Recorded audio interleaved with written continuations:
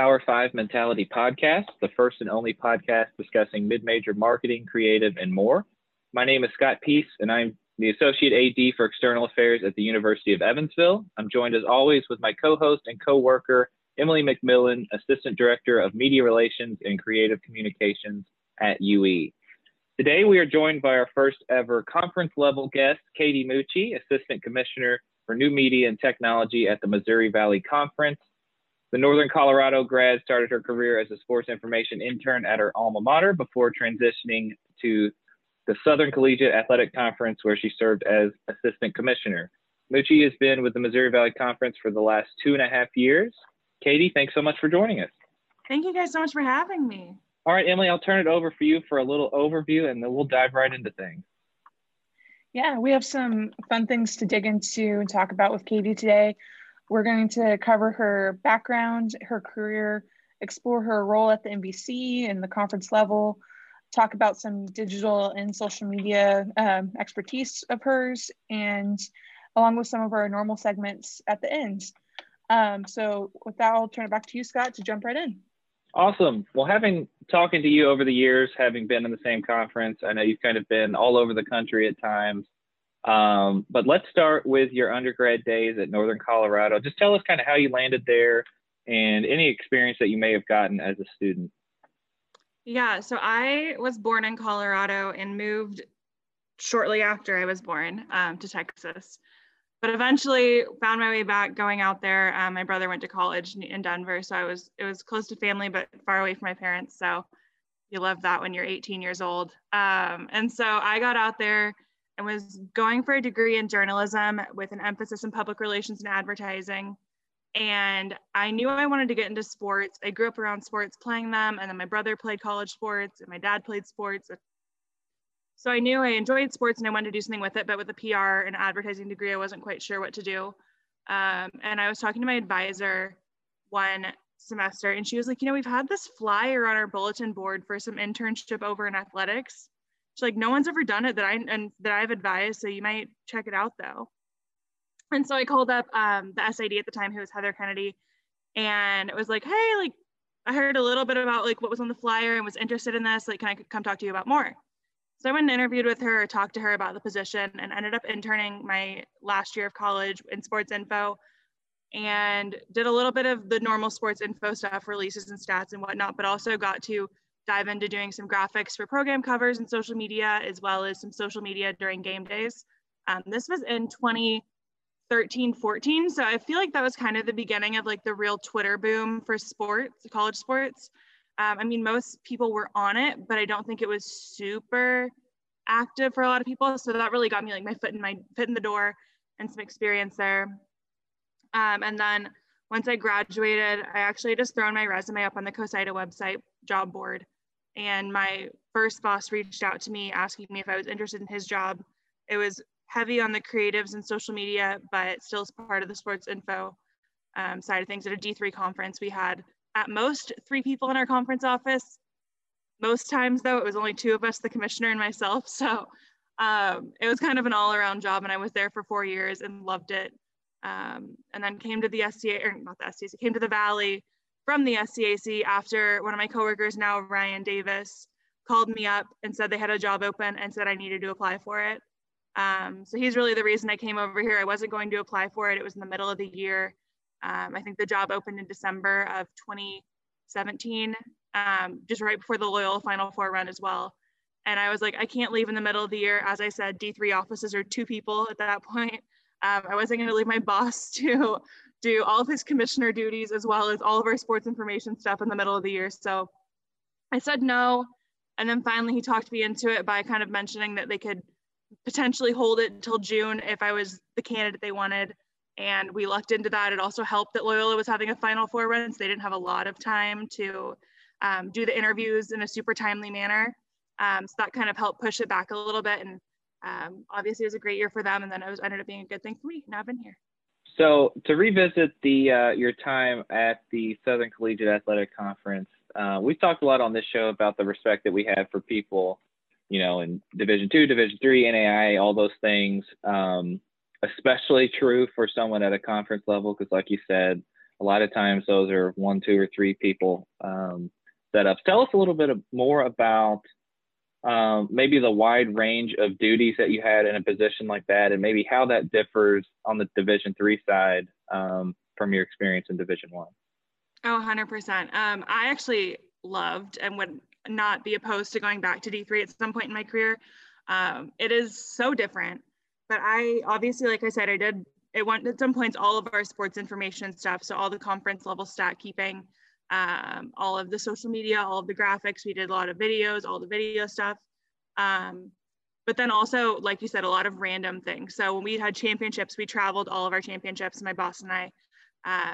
And sometimes it was coordinating with a merchandise salesperson on where they can set up and what their prices are going to be, or putting together an online store after a championship and like coordinating the sales on that and whether you're, how much your markups are.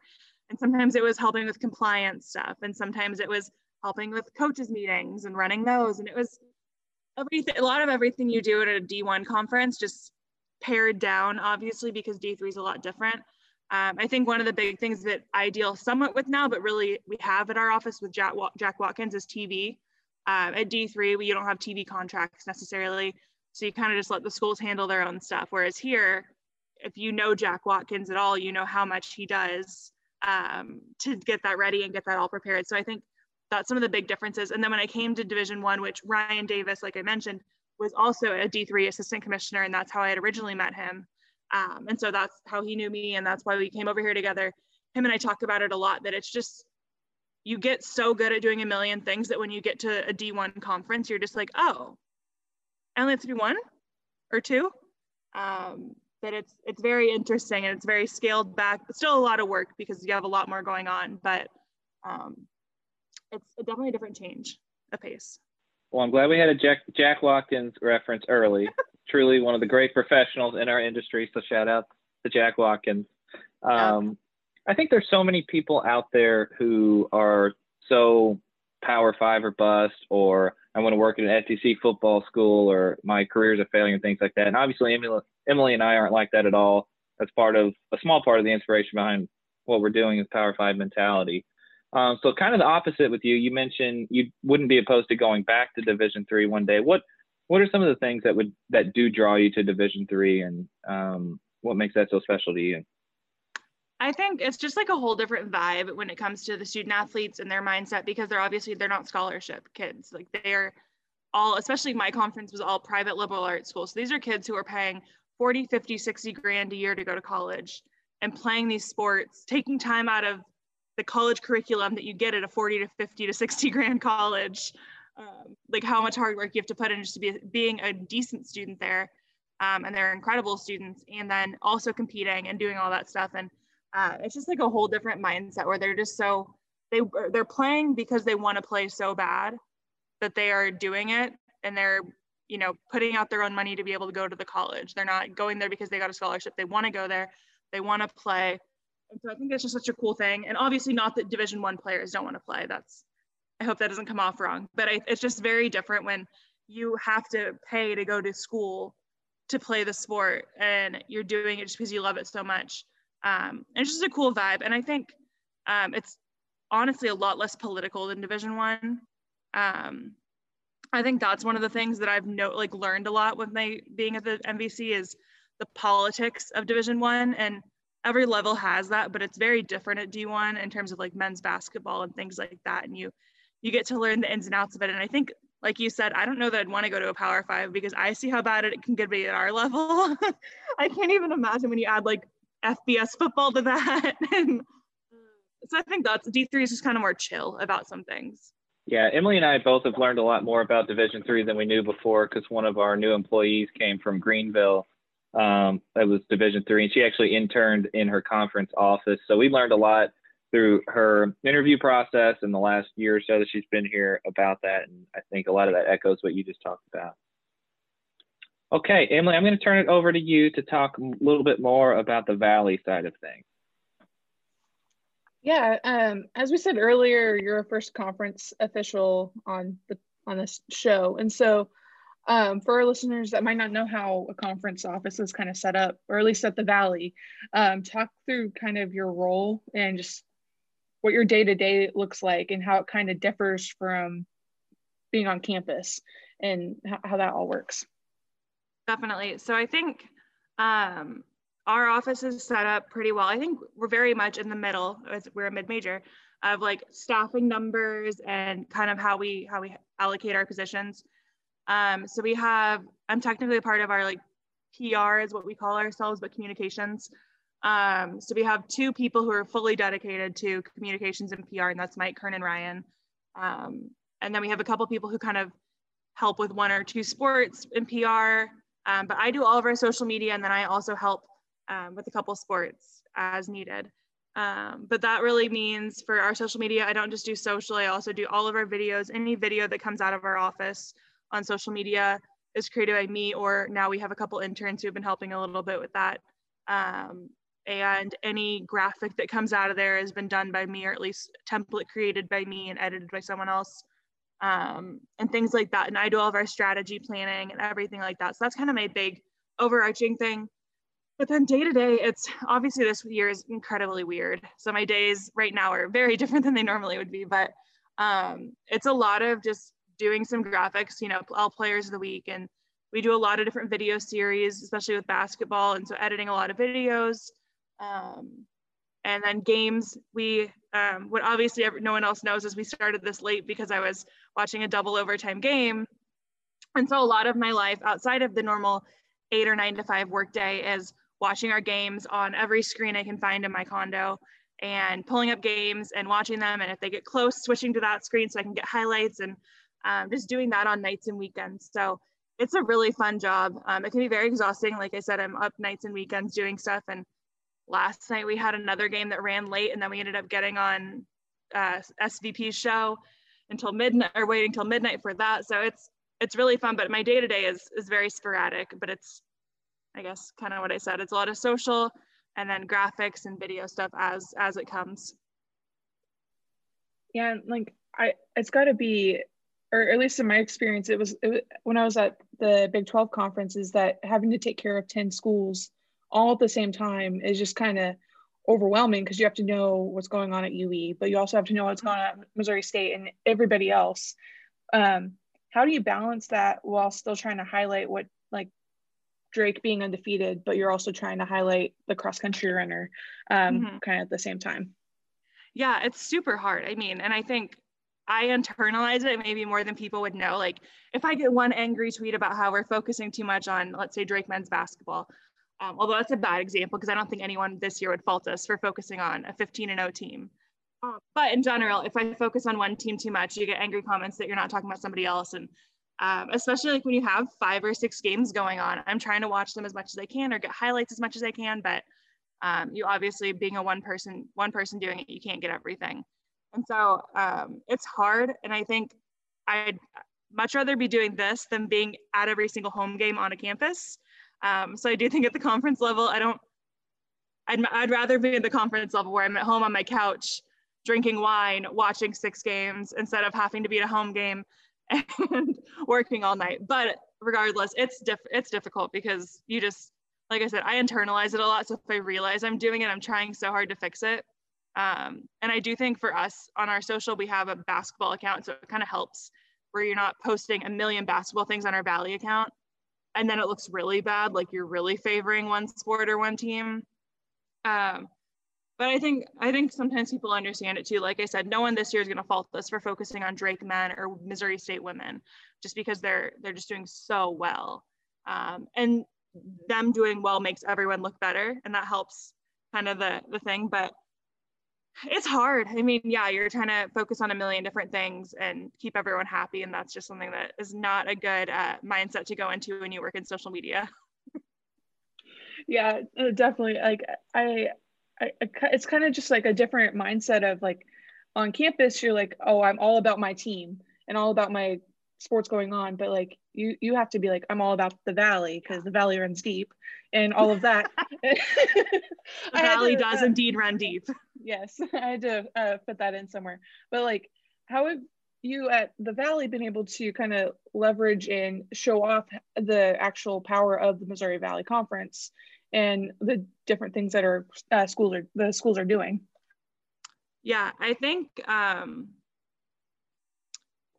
there's just a lot. So Ryan and Mike obviously are huge helps. They send me notes almost every day, if not every other day, of like, hey, this is a cool thing that Missouri State women did, or this is a cool thing that's happening with Drake. And we've been doing these notes graphics that I think are really helping, that are more generic, and they're a lot easier to produce because you're literally copying and pasting from their daily notebooks. But it is really good content to help get out like the message of how well they're doing. Because I can tell you Missouri State women are doing well, but Ryan could give me 17,000 notes that I can put on social media that are like, okay, they're not just doing well, they're up there with Stanford and Oregon and UConn and things like that. So I think having people on our staff who can help me do that, because I can help with SID stuff, I can look stuff up, but there are so many nuances and so many different things to do to help promote them and help know like the inside out stats like that, that having a good staff around me really helps get that message across. Yeah, and I think you guys do a really good job with that, but also a really good job with the more lighthearted, kind of fun things like the bracket over during March with the different moments in Valley history and Mascot Madness, which self-plug that Evansville did great in this last year. Evansville did do great last year. But yeah, just talk about those kind of things that aren't like super event based, but still being able to tell who the Valley is on your social platforms. Yeah, no, I totally agree with that. I love those things as well. The one thing whenever people ask me like what's my goal with the Valley social media is to promote the student athletes, but not just what they're doing on the court or the field or even in the classroom. I think those are all great. I think those are all things that are worthy of being promoted, but I love the personality stuff. I think that's what's going to get people to want to come over here, you know, combined with good play on the field and court.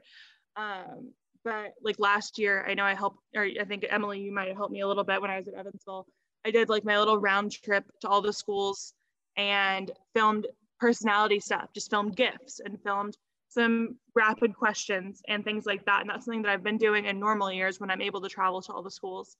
And I think those things just turn out so well and they add so much to our social media, because if you're having a down year, and we've had years in certain sports where none of our teams are doing very well, and it's really hard to try and promote student athletes when they're losing and, you know, things just aren't going well for a whole sport, not just one team or a few teams. And then you're like, okay, well, how do I promote this sport without really acknowledging what's happening on the field? Because that happened, we can't change that, but we have these cool things, and look how cool our players are, look how smart they are, look how funny they are. And I think those kind of things really help fill the gaps when maybe you're not having as great of a year, to just kind of still give you content that's really engaging. But I love that stuff. I think that's super important. And it's generally pretty easy to film or come up with. I mean, those are things that you could film on a phone with a plug-in microphone. You could film on a full video shoot set. You can do it however you need to, but I think there are things that are just so beneficial to add to your social media strategy. And I mean, I took a week and a half in September, I think, or August, 2 years ago, whenever I did it, and drove to every single school in the conference and spent a couple hours at each school, threw up a backdrop, pulled out a camera, ran through every single sport at each school, a player from every single sport, and was able to get that done in a week and a half. And I had content that I used the entire year. And you just have to put time in at the front end to get that stuff done. But I think that kind of stuff is super important to me. But like kind of the more traditional side of working at the conference level is running championships. Those events that are always super exciting and history is kind of made. It's your day in and day out job to make sure those run smooth. Just talk a little bit about that and being the SID for swim, and just how a little bit more of the traditional conference side kind of works. Yeah, I love our championships. I think they're all so well run. But I love going, they're just so much fun to be around the student athletes. That's the one part of being at a conference that I don't like over a school, is that I don't see student athletes very often other than at championships. So I love going to them. And in the last couple of years, I tried to go to almost every single one that I could. And they're great. I think I luck out that my big roles that aren't just social media coverage are only at a couple championships, like you said, swim, And then the 2 basketballs everyone helps out at. The rest of them, I usually just tag along and am able to do on-site social media. So I don't have a huge role there other than helping Kristen hang banners or just letting her tell me what to do because she is the leader and the best at those things. But I think like basketball championship, there's so many different roles that you don't realize go into it. Like whether you're helping escort student athletes to a press conference or helping set up a live stream or helping talk to different media people or making sure all your LED signage is right and making sure all that kind of stuff's good. And, I've learned so much from our staff here. I'll give Jack another shout out because he is one of the ones I work with the most at Arch Madness, and he's just the king of Arch Madness. And it's really interesting to kind of see the behind the scenes of all those things and how they all work. And our host schools, though, outside of basketball, when we're on a campus, they do so much to help the championships run smoothly that obviously we could never do anything without them. And so it's fun. Like I said, I don't do a lot at most of the championships other than like my own social media job and just being there so I can get on-site videos or on-site photos. But we work a lot with our schools and they do so much for us to help make those things look much better. Yeah, I have to agree with what you were saying earlier that like the hard part about being on the conference level is not being able to be around student athletes all the time. When I was at the conference, like spending days and days just working to one event, like not my thing. But kind of wrapping up this part of the section, we were talking about you eventually wanting to potentially go back to D3, but like what is basically your dream job or like your future aspirations? Like where do you want to be at the end of your career? Going back to D3, I think the only way I could go back to D3 at this point, unless there's like a big just foundational change and how their offices all work at most of the conferences, would be in a commissioner role, which is my end goal, would be to be a D3 commissioner. Like I said, there's usually only 2 positions, and usually that second position is kind of, I don't want to say entry level because it's not usually entry level, but it is usually kind of a lower paid and early level, whatever the step after entry is, mid-level, but not quite even mid-level. I would love to go back to being at a conference and being a commissioner. I think that would be, I love social and I love doing that right now, but I don't see it as a long-term thing. I think being up till midnight watching basketball games or watching SportsCenter to see if a play got on there will only be fun for so long. And so I think my end goal in my career would be to go back to D3 and be able to be a commissioner, maybe even D2. I think it's kind of a similar setup as D3 is. I am more familiar with D3, but going back to a smaller division and becoming a commissioner would be, I think, my dream job. Yeah, well, using I think a Jack Watkins word that he likes to say, pivoting back to digital and social. Pivots. We heard that a lot in 2020. But talk about your mentality and just your thought process when it comes to just digital and social in general, but also what you bring to the conference. What process do you go through to build strategy for your different platforms? I think how I come up with things, it's I know one of the questions I think you guys had told me might be talked about is kind of like what I look at other people and how, if there's any ideas I've stolen from somebody, and maybe I'm jumping the podcast schedule, but I can't even say there's like one specific thing I've stolen, but I do think, I just look at so many things. I follow so many people who are in the industry and who are sharing their own work on social, and you see so many different ideas. And you just learn so many different strategies other people are using, whether it's just like a poll they're doing weekly or it's a certain graphic series or photo series. And I look at a lot of other people's social media. I consume a lot of social media to kind of figure out what works for other people, especially there's not a lot of like conference comparisons. Like with teams, there's endless numbers of teams, depending if you switch sports or if you switch genders or you switch countries, you can look at other countries. But for conferences, you're kind of limited to, obviously conferences and the NCAA. You can do like the NBA, the NFL, look at their accounts to kind of see what they're doing, because you have to think, okay, well, all these content ideas are good, but like, how do I make that for 10 teams? You can't just make one graphic. You have to be able to make that graphic in 10 sets of colors or 10 styles. And so I think that's one of the things. I look at a lot of like leagues and I try to go above us. I try to see like, okay, what can I aspire to, or try to figure out how to do in the DIY way or a budget friendly way of what they're doing. And that's a lot of, like, I was doing that when I was at D3 too. The gifts we did, when I was at D3, we did those. And I was like, I see all these teams making these gifts. Like, how do I do that? You know, is it just getting kids student athletes in a room and filming them? Because I can do that. Do I need some certain platform or website or something? And once I figured that out, then you kind of figure out how to work your way there with what you have, our camera equipment, our backdrops, or our green screen, whatever it may be. And so my strategy is a lot of like, look at what the people I admire are doing, look at what people I think are above us are doing, and who have more resources, and then kind of figure out, does that fit into our goal, which is, like I said earlier, promoting our student athletes on the field and off the field? Or is it just kind of random? Like, does it not vibe with our style at all or anything like that? So I kind of just look at what other people are doing and get inspiration. And then, like I said, I consume a lot of social media, whether it's Twitter or Instagram or TikTok or things like that. I'm watching all of them, seeing what the kids are into these days. I feel like I've reached the age where I can say that now, and that is scary. But yeah, I just consume a lot of social media, and it helps me kind of strategize. But my interns have been helping me out too. I've kind of gone to them. I won't say we're the best on Instagram by any means. I think that's one area where we're slacking. And I think you tweeted that during a YP Sports Chat the other night, Emily, that Instagram might be where you guys are not doing as much too, but that's because it's not a platform where your message gets out as much, and same with us. And so if I'm a one-person shop, or, you know, even if I have a couple of people helping me, that's one platform I would back off of, because I know Twitter is our bread and butter. Twitter is where most of our followers are at. It's where our most active and engaged followers are at.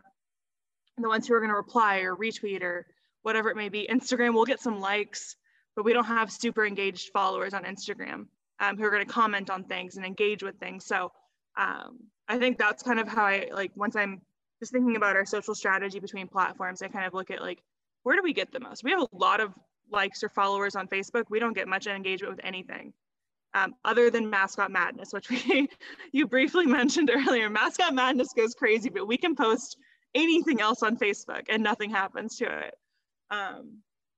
So that's kind of how I look at it, is what fits with our brand or our style or my goals, and then figure out which platform that works on, and if it's a platform I can afford to take time to do and deal with, and things like that.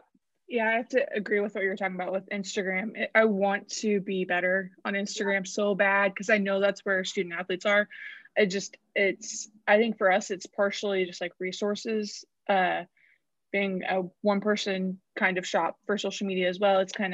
It's hard to remember sometimes to be like, oh yeah, we need to post more than just the game day graphic on Instagram, because and having 10 accounts on Instagram and not being able to sign into all of them at the same time is very annoying. Yes, I'm sure. But yeah, my next kind of question in this area is, we have a lot of listeners that are kind of coming up in this industry, or trying to figure out how to break into the industry during a COVID kind of world. What skills or advice would you give people trying to either break into the conference level or work in social media and digital? I would say that Twitter is, you're going to be your best friend, personal Twitter. I have made so many connections with people that I will maybe never in my life meet in person, just because some of them aren't even in the sports industry, but they're in the social media world. And I've made so many connections and so many things that have led to job offers, or have led to job prospects, or have led to things like that. And then also just people who I can bounce ideas off of, who I can go to and say, like, hey, this is something I'm thinking, like, you do social, like, what do you think? And things like that. And I think be on Twitter if you can, and engage with things like the YP Sports Chat is a really good one if you're into sports. Or I think there's some social media ones. I haven't done one of those in a while, but just in talking to people, follow people who you admire, find out who runs, if you like a team account, find out who runs their social media. It's usually not that hard. They usually have it in their Twitter bio. Find who runs the team account, follow them, and interact with them, not in a weird way. Don't start DMing people right off the bat that, like, just asking for them to help you or asking for them for a job or something like that. People do that, and that's not the way to go, but start engaging with them on social media. Maybe share that you're interested and you'd love to hear how they got where they are, or things like that. I know a lot of people, I've had like 6 Zoom calls over the last 2 months with people who are like, I want to get in the sports industry. Like, can you just you do a little informational interview? And I'm happy to do that. And I know most people in the industry are happy to do that. Most people want to share, especially in like the sports info side. It's definitely an industry that's aging, and we're losing a lot of our younger people. And I think that's more the reason why I'm happy to talk to young people about getting into it, is because I don't want us to like lose what we're doing just because people aren't being satisfied at their jobs. But anyway, so I think being on Twitter and being able to do that, and I think if you're in more of like a creative side, like photography or graphics or video, I know plenty of graphic designers who've gotten their jobs off of what they do on Twitter. They haven't even had to move. They've been hired while they're still in college. They've been hired when they're graduating high school, because their work is so good. Your work will speak for itself when it comes to kind of these creative digital fields. So share your work. Don't be ashamed of it. Don't feel like you don't want to brag about yourself. I am all for self-promotion. Don't be rude about it. But I mean, if you want to get a job, that's what you have to do. People aren't going to know that you're good at your job unless you might tell them. So I think, like I said, I know plenty of people who've gotten their jobs straight from Twitter, and someone slid into their DMs and said, hey, we have a job open at this NBA team, or we need a freelancer for this NFL team.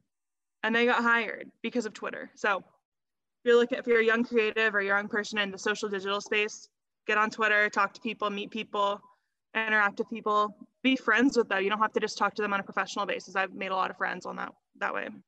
Yeah, absolutely. Like having Twitter, especially right now when we can't go to COSIDA, yes, things like that, and network with people in person, networking online is really everything.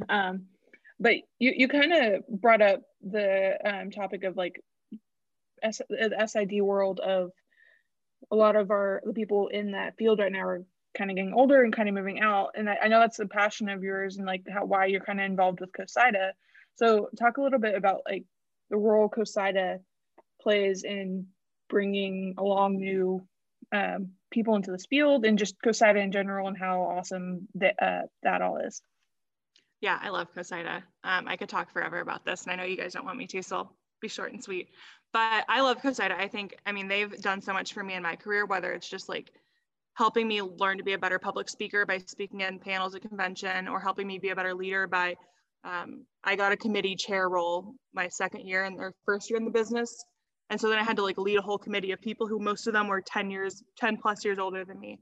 And so I think it's just done so much for me in professional development, whether, like I said, it's conventions and not just me speaking at them and becoming a better public speaker, but also me meeting people. Networking is one of the huge things at COSIDA convention that you kind of don't talk about nearly as much, because you're talking about, oh, I went to all these sessions and I learned so much. But really, it's once again the networking you do, and those people, those are the ones who you can call up and talk to about a problem you're having. It's not, oh, well, did you go to a session on that? No. So I think COSIDA does so much just to help you meet people, and those people, I have probably lifelong friendships from people I've met at COSIDA convention and things through that. But I also think they do so much in terms of advocating. And I think that's been one of their big focuses lately, the last few years, is advocating. We just finished SID week 2 days ago, yesterday.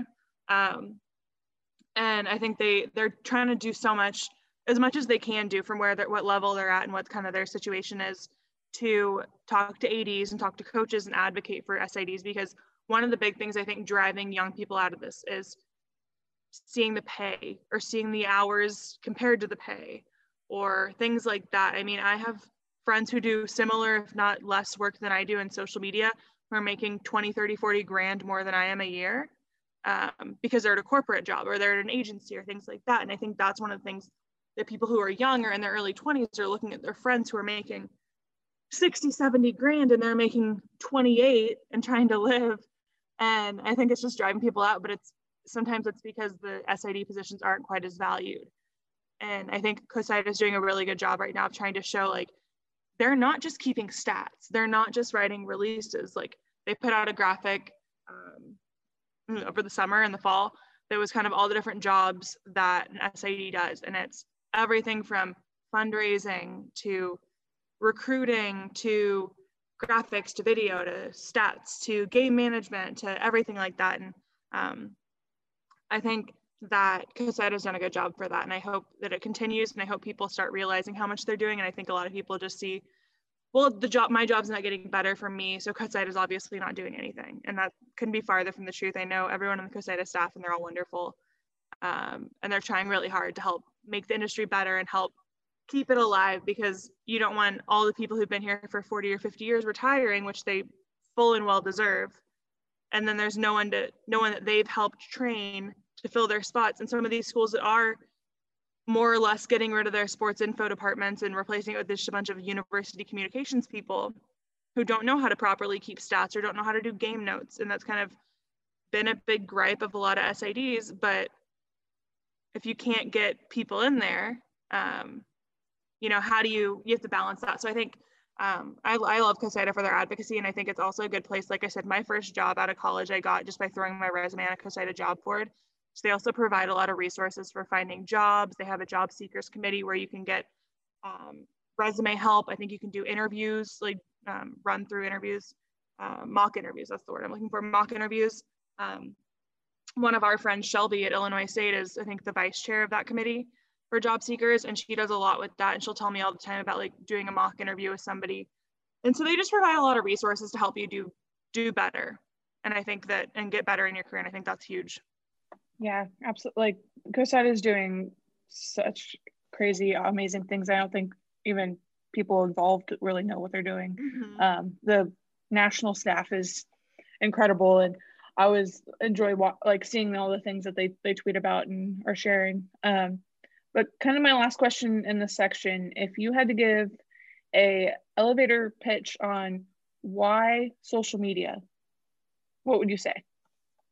Like why social media is a job? Why social media is a job? Why is it important? Okay. Whatever you want to go with that.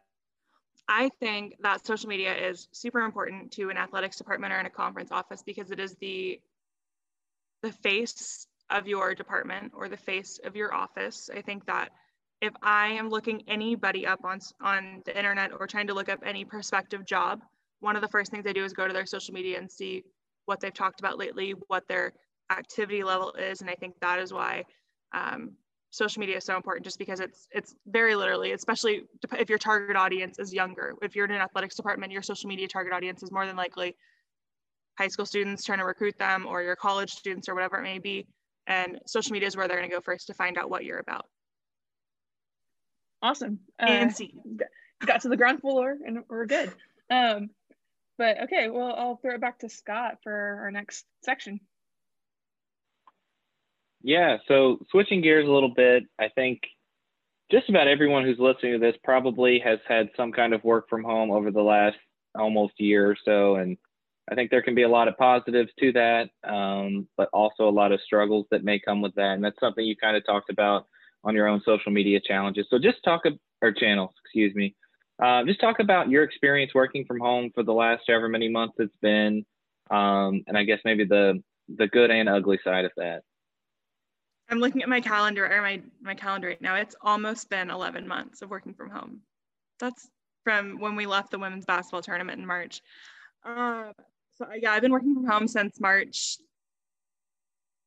16th. I think the 13th was the Friday.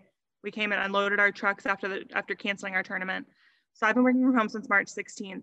I've gone into the office a couple times to grab stuff, but there is positives and negatives. Like the idea that I can just wake up on my own time, and not on my own time, but not have to get up early enough to be able to drive to an office or get dressed and ready. I think that's huge, is just being able to kind of get up and get over my computer in a leisurely manner, have some coffee, watch the Today Show is huge. I think especially with my job where I'm up late at night or up working all weekend and things like that, being able to have a little more flexibility with my mornings and even throughout the day is nice, because I can take a long lunch and go to the gym, or start working late because I went to the gym in the morning because I was up till midnight the night before working. And I think that's huge. And our staff really understands that we all have different levels of work right now, especially beginning in the next couple of weeks when we're going to have almost every single sport in action, that we are working more than the normal hours. So we don't need to be in an office from 8 to 5 every day. So I think that part of it's very positive, is just kind of the flexibility it provides you. On the flip side, there are quite a few negatives. One, I would say, is that I do think when people are all working from home, it has removed a lot of the time boundaries that we have when you leave the office at 5 and you're like, okay, like if I need something, if I desperately need something, I'll email you after 5. But like, we left the office, you're gone, I'm not going to bug you today. And that doesn't happen anymore because no one's leaving the office, because the office is your couch or the office is your dining table. And so I think that that's one of the big downfalls, and that happens to me too. It's not just other people emailing me, it's me too, where I'm like, I email someone and ask for something and I'm like, oh my God, it's just 7 o'clock at night. Like, why did I just do that? And I think that's a really hard thing, is you really lose your time boundaries. And you start working more than you maybe thought you would or thought you should. And I think also for me in St. Louis, I only have a few friends here. I moved here without ever coming here before, other than for an interview, and have just been so busy with work and also just trying to make friends when you're 25, 26, now 27. It's kind of a weird position to be in a city you don't know, with a staff where almost every single one on our staff is married with kids. And so it's not like they're the kind who want to go to happy hour after work or anything like that. So it's been a weird position. So then being in a pandemic where you're also trying to be safe, I don't leave a lot. Like, I have a couple places I go to. I go to the gym because my gym's super safe, and St. Louis is really strict on their gym policies right now. And I pick up groceries in my car. I don't get out of my car. I just order them online and pick them up. I go to Home Depot and Lowe's a lot because I bought my condo and I'm doing work on it. But other than that, I don't really go anywhere. And so that part's been super weird, just being like alone all the time. I live alone, and my parents have come out here a couple times, but like, I spent my first Christmas in 27 years by myself this year because my parents are over 60. My dad has had a heart attack in the past. Like, I just can't risk going back to Colorado and seeing them. And so I think that's been the hard part, is more than not, I'm alone and I'm just kind of hanging out. And I am pretty introverted sometimes, so it's not the worst thing. I didn't actually mind being in quarantine for like the first 3 months. But then I got nice outside and I was like, I want to go. And so that's been the hard part, is just like being alone all the time. And luckily I have a friend who's going to move in with me temporarily, so that'll help that a lot. But it's been a weird time when you're just by yourself all the time. So then you all start working all the time to fill, because you're bored. You're like, I can only watch so many Netflix shows. I'm not going to watch Tiger King again. So yeah. Well, I appreciate you sharing that. We won't dwell on this topic a whole lot, but one last question on that. What would you say to someone else who is undoubtedly in the same boat as you listening to this? What message would you have for that person? Well, buy a desk. I just finally bought a desk today. I ordered one on Amazon or Lowe's. Don't work 11 months from your couch. Your back is going to hurt all the time. You're going to be miserable. And you also will have no way to separate your work from your home life, because your couch is where you watch TV and you relax, but it's also where you work all day. So that's having spaces. Even like, I'm going to put my desk in one room and that'll be my work area. And when I'm sitting there, I will work. But if I go to my couch, I'm not going to work. I will be watching TV. I will be sitting there listening to music or reading. So I think just setting up boundaries if you're inside your home.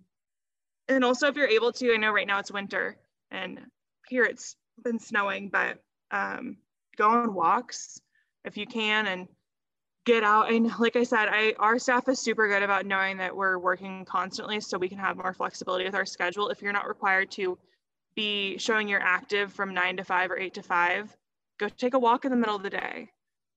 Go just get out of your place and separate from work for a little bit. Don't check your email for a little bit or things like that. I think just being able to have boundaries is my best advice. Yeah, I actually would have said the same thing. I've been back in the office really in person full time since about August, but the first few months I created kind of a space in our basement. So anytime I was down here, that was the workspace. When I went upstairs, you kind of put it behind, and that would be my top advice too for anyone listening. Okay, switching gears again. we talked a little bit about your rip off and duplicate already. So I guess since we talked about it a little bit, you talked about how active you are on social and you're consuming lots of different things. What are your maybe top 1 or 2 follows on social media, maybe more so in terms of inspiration at work? What are some of the people you think are doing it the best?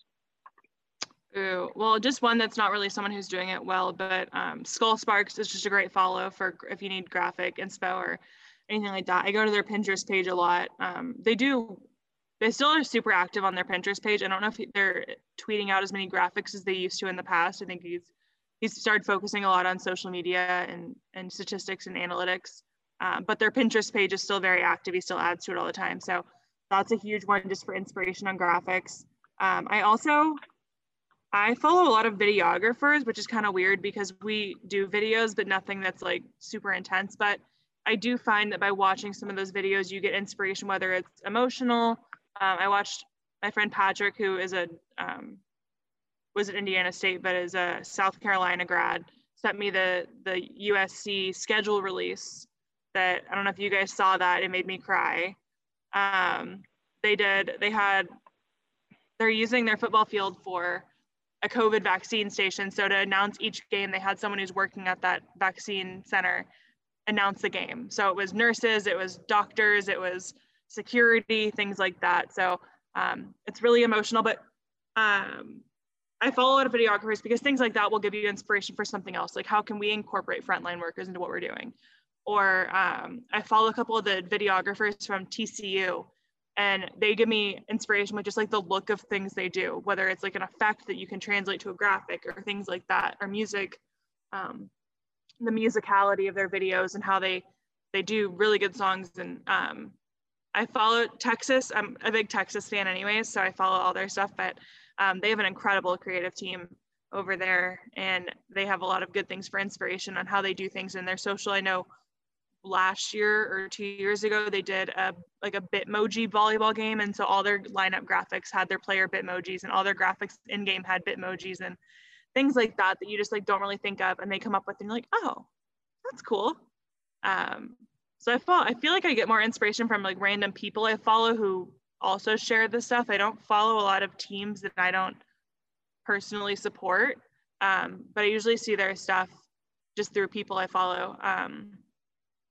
And I like a lot of like the personable accounts, the ones who are going to respond. And I think I try to model that. I think that maybe is one of the things for the rip off and duplicate section that I do rip off, is just like the personality. And I'm not trying to fake it and copy what people's responses are, but I think that's huge, is why we have some fans who are super engaged with us, is because we do respond to them. We do like their stuff. And I think that's one thing that I've definitely stolen from some of the big accounts, when I see how well it is going, when, how well people react when they get their comment responded to or their response responded to. And I definitely steal that. And I also thought R&D meant research and development. So I was a little confused when you told me what that meant, but now it makes sense. But yeah, I think I follow a lot of people who work for teams and who've gone all over. And if you follow enough people on social media, they share other people's social media posts enough that then you learn. So there's so many good ones out there. Yeah, and definitely high recommendation to just follow as many people as you can on social media just to get a bunch of ideas. But a lot of really, really good stuff we've talked about, but we always want to end by just kind of opening up the floor to anything you want to talk about, whether relevant to what we've already talked about or not. So just floor's open. Well, I don't have a lot, but I mentioned it earlier and it's very timely, and that is to thank your SID. I'll go on my little soapbox again about COSIDA and your SIDs. And I am by no means really an SID anymore. I do a couple sports, and there are sports that don't require a ton of attention, don't have TV games or anything like that. But I think I just want to say that it's a great profession to get into. It's you learn so many skills, even if you don't stay in it long term. The skills you develop when you're an SID will translate to any career, whether it's conflict management, conflict resolution, crisis communications, game management, event management, videography, live streaming, things like that you learn. And I think it's such a good profession. And I think those people go so unthanked most of the time. And I'm in a couple Facebook groups with a lot of people who are in COSIDA, and a lot of SIDs, and they often talk about how no one said thank you to them this week for Thank You SID Week, and no one reached out to them, and I think that's so sad to me. I don't want to toot our own horn, but I feel like our staff did so much to try and make sure that we publicly, not just emailed. I think the last few years we've sent a note to each department and signed all of our names on it and said, you know, thank you for what you're doing. But this year I was like, you know what? It's been a hard year. It's about to be an even harder year. And we want to make sure that like, we're not just saying that, we're also getting other people to say that to them, because some of these people just have no idea what's going on, and that's totally fair. But we want to make sure that we're promoting our SIDs and people like that, because they work so hard. And yeah, that's my soapbox again. Well, I think you guys do deserve a lot of credit for that, because I thought it was really cool. Someone who's not an SID but know how hard that they work, to see, you know, their actual faces on graphics from the conference office for people who are always behind the scenes and really get no recognition at all, even though they work so hard. So definitely kudos to you guys. Yeah, I agree. I think the faces is the big thing. No one knows, unless you work with that team or something, no one knows who their SID is. And so to be able to put their faces on something and their names and specifically what sports they work with, I think was a big way to kind of shout them out. And we got a lot of ADs replying, in SWAs, which I just thought, you know, hopefully they're saying it to them in person too. But I did think it was quite cool that then you have ADs who are quote tweeting it saying, thank our SIDs because they're so great. So hopefully it helped people out and brightened some people's day, because we didn't really tell anyone we were doing it. All right, Katie. Well, if that's all from you, we definitely appreciate you joining us. I do want to remind everyone to follow us on Twitter and Instagram at P5 Mentality. Subscribe to and rate us on your favorite podcast streaming site. Check out our blog on the Power 5 Mentality website. And remember, Power 5 is just a mentality.